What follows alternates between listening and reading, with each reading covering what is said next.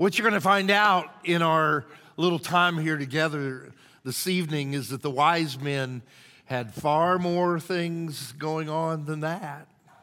In fact, it comes down to this. I want you to check this out. Look at this statement I want to play with a little bit. The plain thing almost always points to the main thing. Almost always that happens. That comes true in one of my favorite stories of all time. It's reportedly to be true. Many of you have read it or heard it. I've used it for years when I want to talk about a point like this, that the plain thing always points to the main thing. This particular story was one of the old stories about pen pals. Some of you might remember that, where people would, total strangers, write letters to one another. And this particular story was a man and a woman who began to write letters, and before long they started to realize that something was happening, there was a connection going on, and they eventually began to say it to each other, "I think we're falling in love." So the guy suggested in the next letter that they would share pictures of themselves with each other. Typical dude, right? And she responded, "No, love has nothing to do with the physical appearance at all, so we shouldn't share pictures." They agreed that they would meet, though. They would meet at an airport. They would arrive at an airport, and they would go to a certain terminal, and they would recognize each other because they both would wear a red rose on their lapel. And so the guy shows up at the airport. He's wandering around the terminal looking for this lady with a rose. As he's kind of wandering around, a lady came up to him, noticing that he seemed to be lost a little bit. And she looked at him and said, "Are you looking for somebody?" And he looked over at her, and she was drop dead gorgeous, absolute knockout, unbelievable looking young lady. And he said to her, "I'm looking for a friend of mine." And she said to him, "Looks like you've not found her. Maybe she didn't show up. How about you have lunch with me?" And her comments began to be more and more and more suggestive. And at every suggestive comment, something inside of him said, "This might be an opportunity." But he couldn't get over the fact that there was no red rose. And so finally he said, I'm sorry, I'm looking for somebody else. And so he turned around, he started walking down the terminal again. He noticed at the end of the hallway, there was another lady approaching him. And she was a little bit different than the first that he had talked to. She was kind of plain, unkempt hair, clothes kind of ragged, a little on the plump side. 11:30 at night, Walmart stuff. Y'all know what I'm talking about? And so he watches her come around the corner, and there she is with a red rose. And so he went up to her and approached her and put his arms around her and hugged her and kissed her on the cheek and whispered in her ear, "I have longed for this day. I have longed for this day." And when she heard it, she pushed him back. She said, "Buddy, I don't know what's going on, but somebody gave me a $100 bill and told me to wear this rose, and it was that lady right there." And he turned around, and there was the first lady who smiled and said, "You have passed your first test." Watch this. The plain thing almost always points to the main thing. And that's the story of the Magi. The Magi, or as some people call them, the wise men, wherever that came from. And the story of the Magi comes down to that aspect, that there are certain very plain, normal, obvious parts of the story that point to the main thing of the story. But we tend not to see that because we get caught up in all the complicated parts of the story that distract us. How many of these guys were there? Where did they come from? Who were they? What did they do? And what was it about that star? Do you know this? There are no formal, acceptable answers for any of those questions. You know why? Because none of them matter. The only thing that matters are the plain parts of the story that point to the main part of the story. Now, you've heard it, but I want to read it for you today. And this can kind of be your story for Christmas, for the season. But let me just kind of read through it. It's about 12 verses long, so just kind of hang with me. You've heard it a million times, and I want to show you some things maybe you hadn't seen before. It's written by a guy by the name of Matthew, and he wrote it this way. He said, "Now after Jesus was born in Bethlehem in Judea during the time of King Herod, Magi," that term is called magoi. It's where we get magician. "Magi from the east came to Jerusalem and asked, 'Where is the one who's been born King of the Jews? We saw his star in the east and have come to worship him.' When King Herod heard this, he was disturbed, and all Jerusalem with him. And when he had called together all the people's chief priests and teachers of the law, he asked them where the Christ was to be born. 'In Bethlehem, in Judea,' they said, 'for this is what the prophet has written.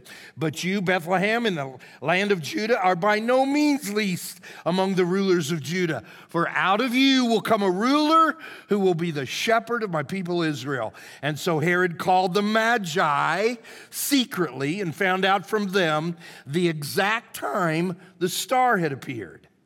And he sent them to Bethlehem and said, 'Go and make a careful search for the child. As soon as you find him, report to me that I too may go and worship him.'" Would somebody say, "Liar, liar, pants on fire"?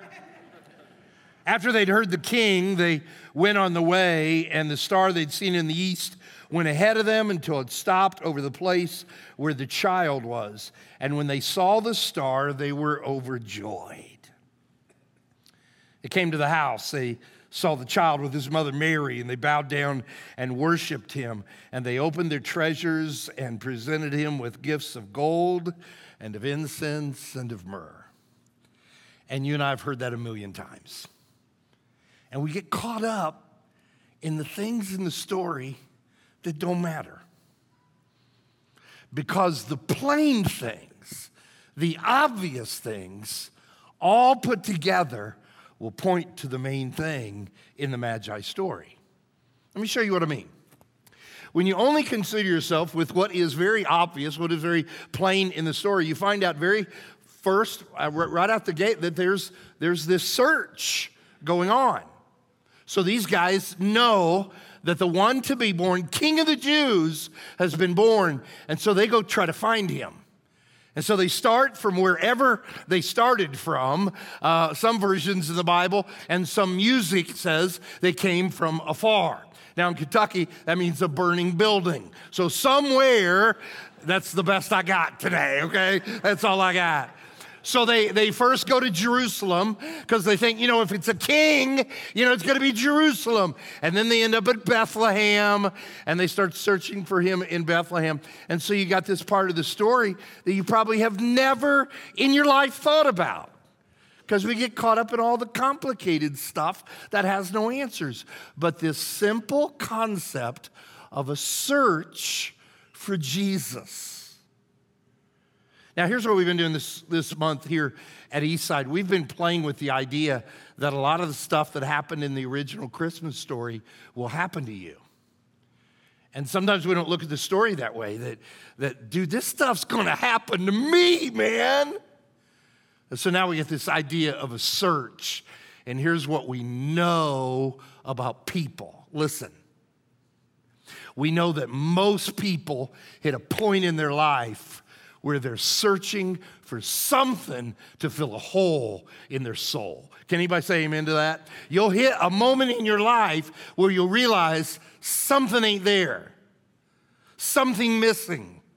It's not happening. And so we search for things that are going to fill the hole. And so, okay, if I get married, okay, that's going to fill it. And then, okay, maybe I need to be married to somebody else, and that's going to fill it. Or if I had a better job, or I had more resources, or relationships, or health. And then sometimes it's really bad stuff that we bring into our life, because life is a process of searching to fill this hole. Check this out. That God made in you. That God made us with this hole. And the only single thing that can ever feel that is the King, Jesus. A relationship of knowing who Jesus is and what it means for Jesus to be in your life. Watch this. You were made that way. Whether you even know it, whether you have any idea about it at all, when God formed you and shaped you, there is this hole that can only be filled with Jesus. And most of us go through our life trying to fill it with other stuff that never, ever, ever fills it. And there's people in this room right now, you're thinking, dude, you got a camera in my house? What's going on? Because you know what I'm talking about. Look at this verse in the Bible. I love this verse. The psalmist says, as the deer pants for streams of water, so my soul pants for you, God. We pant for God to fill the hole in our life. And when we fill it with other stuff, okay? If I just got married, guess what happens? You're still panting for something in the hole. If I had more money, guess what? You're just still panting. If I had this, just more panting. When does the panting ever stop? The panting only stops with Jesus. The simplicity of the plain thing in this story is they started to search for him to fill the hole in their life. Look at this quote I found on social media. I love this. I love this quote. I think everybody should get rich and famous and do everything they ever dreamed of so they can see that it's not the answer. You take that last line out. When I was reading that, you're just going, all right, all right, all right. And then you saw that last line, you go, oh, wow. Now this really makes you go, oh, well, look who wrote it. Jim Carrey wrote it. A man, I'm assuming, had a lot of that stuff, and I don't know what he does think the answer is, but he said he's found out that none of that is the answer. And I could have told him that. The Magi could have told him that. Because the plain thing will always point to the main thing. And so you start with this search, and then there's another really obvious parts of the story. It just bounces off the page, and I call it the opposition, okay? There's an opposition going on. This cat named Herod shows up. Now, if you're an Eastside person, we talked about Herod about 3 weeks in a row now, okay? So as pastor, I'm just saying this. When we get into Christmas, we're done with Herod for a while, all right? Because he's the guy that tried to ruin it all, man. He tried to mess it up and tried to stop everything. He was going to kill the Magi. He was going to kill Jesus. I mean, he just didn't want to have anything to do with anything. And we've read it. We know about that's part of the story. But have you realized this? Watch this. Because the plain thing, it's the plain thing where it's at. Because it'll show us the main thing. The plainness of this opposition tells you this. Now don't miss me. Don't lose me, please. Come here. If you choose to search for Jesus, somebody's going to get in your way and try to stop it. They're going to try to stop it. Because there's a force bigger than us. Ain't bigger than him, bigger than us. And they will use whatever they have to do from the demons of hell to stop you finding the only thing that can ever fill the hole in your life. And the Magi faced it, and you'll face it. And so if you're serious about searching for Jesus Christ who can fill that in your life, you can bank on it. Somebody's going to get in the way. It might be your spouse who's flipping out that you want to give your weekends now to go to church. And it might be friends who are like, are you kidding me, man? You won't go do the things we've always done? It might just be goofy stuff in life that wrinkles things up. But it is not a smooth road to find him. Can the church say amen to that? It is not. There will be opposition at all time. One of the churches that I served a long time ago, when I was there, I'd heard that they had a live nativity scene as part of their past history. Anybody remember the live nativity scenes? You know, real animals, all that good stuff. And they'd had that. It was very successful. And so I was in an elders meeting one time, and I said, hey, man, I heard we used to have a live nativity scene. Let's do that again. And one of the elders looked at me and said, we will not be doing that again, and don't you ever bring it up again.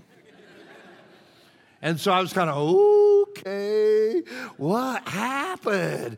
So I get to talking and I find out what happened. They had this great, you've seen people come from all over and they saw it. And one year they needed some extra helpers, so they got the elders' kids to serve as shepherds. And I'm just telling you because I know what I'm talking about. Elders' kids and preachers' kids are about as bad as it gets, okay? So the elders' kids were dressed as shepherds. It was freezing cold. They got bored. So they started making snowballs and rifling them at the cars who were coming just to see Jesus. And so it hit a few people, and a few people got upset, and the cops got called, and there ain't no more nativity scenes happening there. And you know what? You start looking for Jesus, and you're going to have some snowballs thrown at you. It's going to happen. And here's the deal. Here's the sad part of it. Is there's a lot of people that just can't handle that. And so they quit looking. And you know some of them. And you might be some of them. And so you showed up here because somebody invited you to, or you just thought, give it a shot or something. But you know what it's like when the opposition gets in the way of the search. You know what that's like. But some people keep looking and keep fighting through it. And they get to the point where another one of the main things of the story becomes the reality for them. And here it is. Let me show it to you. There was some gift giving going on. And gang, this is what we do with this. We miss the plainness of it. Because we start saying, okay, why were there 3 gifts? Why weren't there 4? And what in the world does frankincense mean? And we get caught up in things that don't matter. We don't even know the answer to some of those things. The plainness, the simplicity of this is this aspect, and I want you to see it because this is the main thing of the story. Humans were blessing the divine.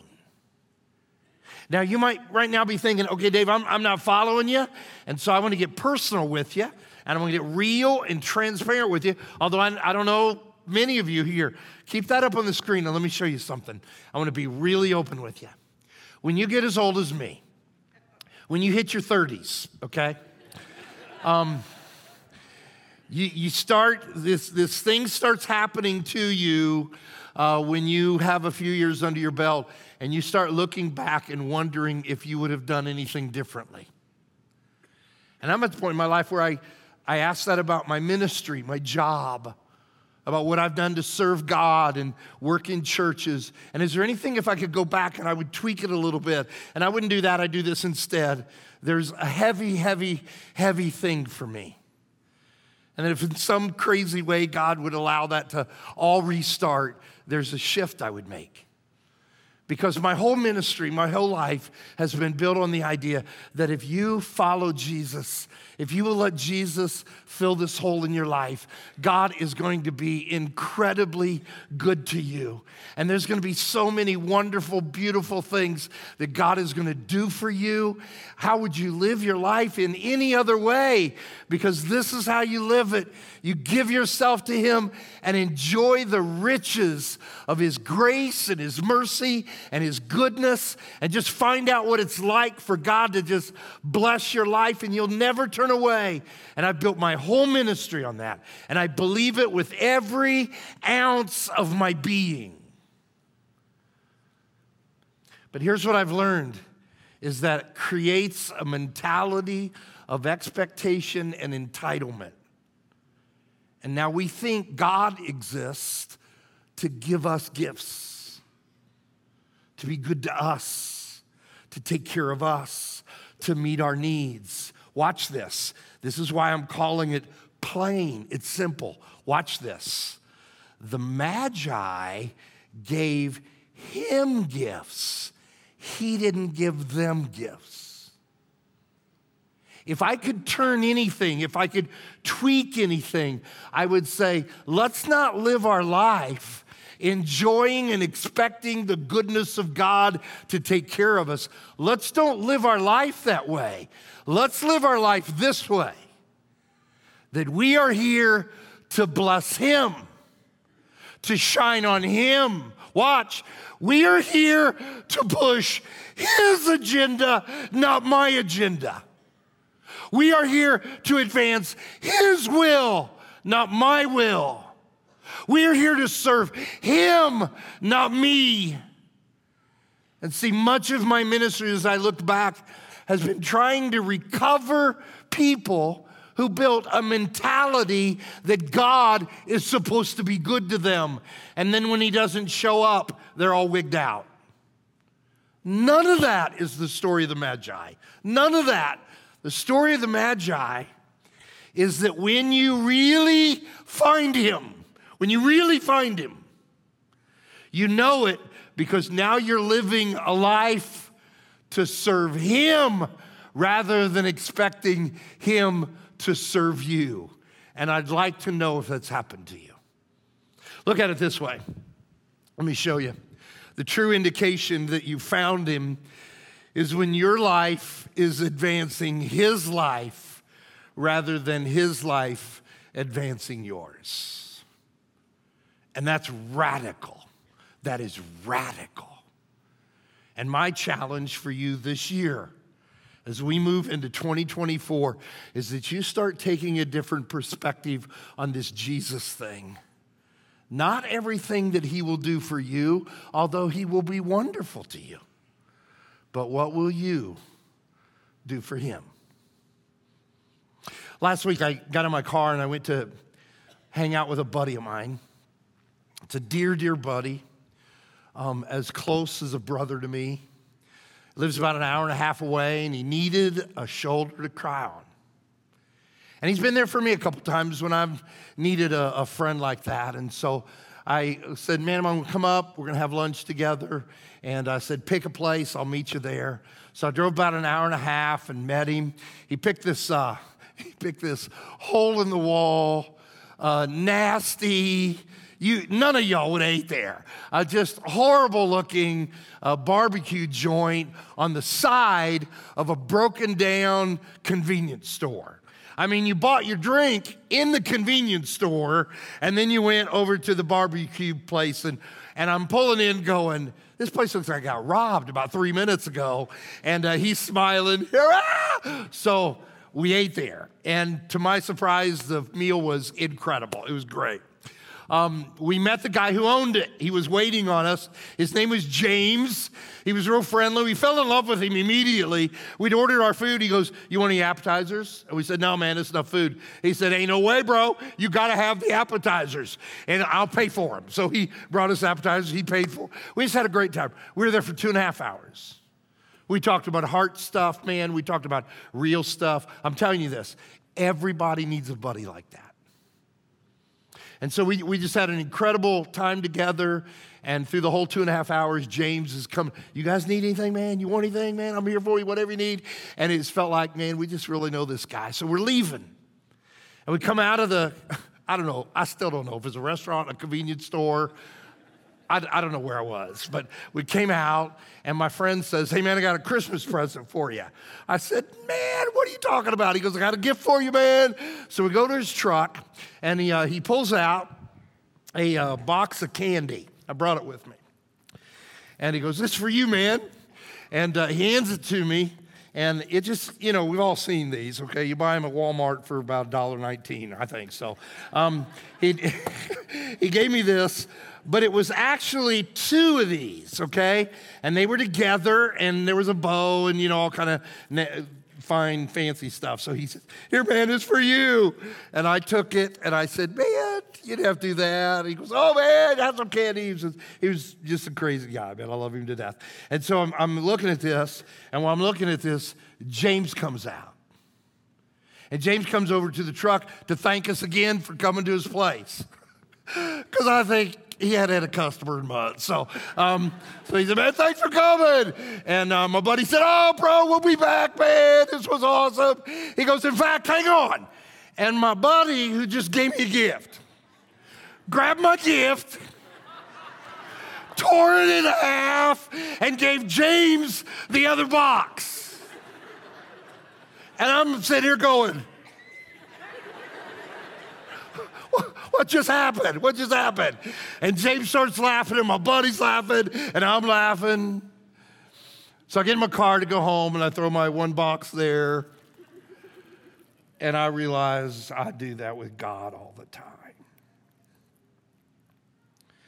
Because I want him to give me another box, another box, another box, another box. And the Magi said, that ain't what it's about.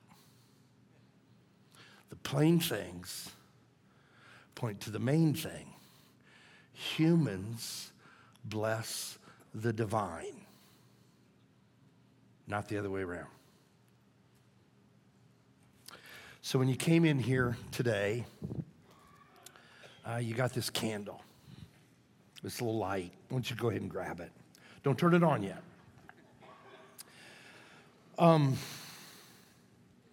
For a number of years, we've ended our Christmas week services by singing "O Holy Night," and we turn the lights off and we all light these. And that's become a tradition here. And I don't know how long we'll do it. I don't know, we may change it up next year, I don't know. But we're doing it again this year. But I felt compelled to explain what this means for fear that sometimes we misunderstand what we're going to do with this. It is not about the effect, because it's really going to look cool here in a minute. But it's not about that. And it's not even about a tradition that we, stand up with lights and sing "O Holy Night." It's not about any of that.